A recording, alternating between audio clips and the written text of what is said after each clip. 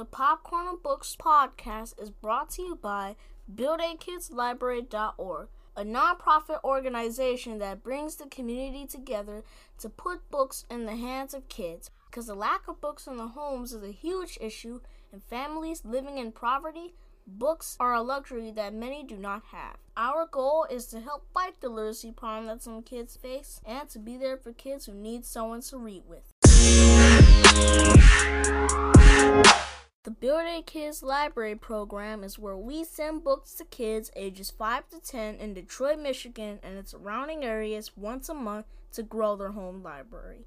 We support kids all over in their literacy journey by helping them enjoy reading through read aloud events, subscription boxes, community engagements, and book mail giveaways.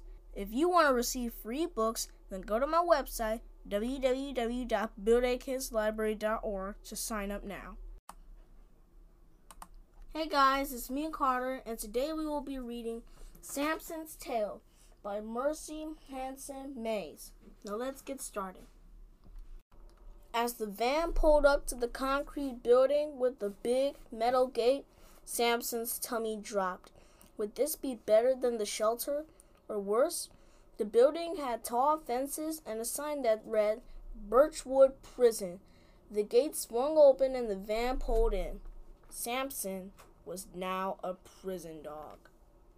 The inmate who would be living with for the next month and a half was named Trevor.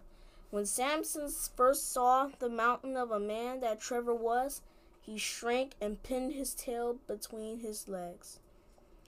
Trevor had a dark hair and tattoos covering both his arms. His eyes were sad and his forehead showed lines from stress and worry. Trevor had not smiled since he entered the prison almost 5 months ago. His voice was strong but gentle as he offered his hand for Samson to smith. During their first few days together, Trevor and Samson spent most of their free time in their cell. They both preferred to stay to themselves, withdrawn from the daily prison routines. They soon knew to appreciate that they were no longer alone. One night, it was especially loud. All the banging and yelling made Samson shake. Trevor reached down and scooped Samson up in his arms. Samson finally felt safe. Sometimes when they were alone, Trevor spoke about his life before prison.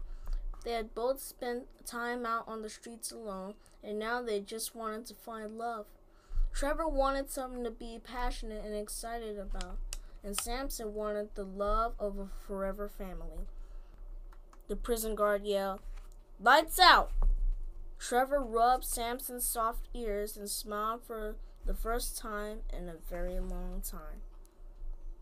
Part of being a prison dog meant weekly training sessions with Trevor and all the other dogs and inmates. The dogs learned sit, stay, down, heel, off, and leave it to prepare them for adoption. At first, Samson would feel sick as they walked out in the yard. The strange dogs and new people made him tremble, his tail between his legs. Samson struggled to understand what Trevor wanted. His worries made him breathe quickly, his tongue hanging out wide-eyed. "It's okay, Samson. You're fine," Trevor said, trying to soothe Samson's nerves. But after about a week of training, Samson started to feel more comfortable and sat down on command. Trevor looked excited, gave him a treat, and said, "Good boy." Samson felt proud for the first time.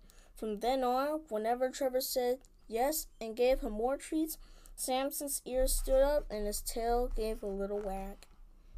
Samson and Trevor were becoming best friends.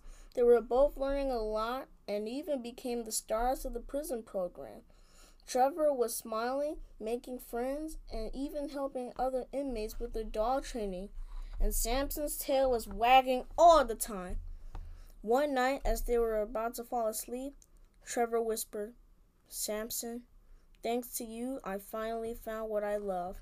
I'm gonna be a dog trainer when I get out of here next month."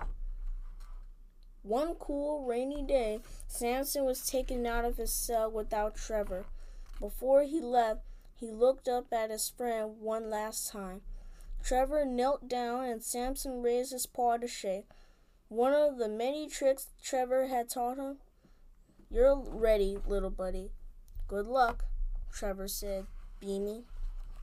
Samson looked over his shoulder as he pranced out the door. A happy couple stood outside. They had big smiles and friendly voices. Samson perked his ears and wagged his tail. Trevor had given him confidence. He was ready for the love of a forever family. "I love him," the woman said. "He'll be the perfect addition to our family," the man answered. Samson wagged his tail like crazy as they put him in the back of their car. It was a long drive and Samson fell asleep a couple of times. He dreamed of his new life and of Trevor and smiled because he knew that they had both found love that they always wanted. The end. I really enjoyed that book. I hope you did too. Again, my name is Carter, and I thank you for your time. Until next time, happy reading.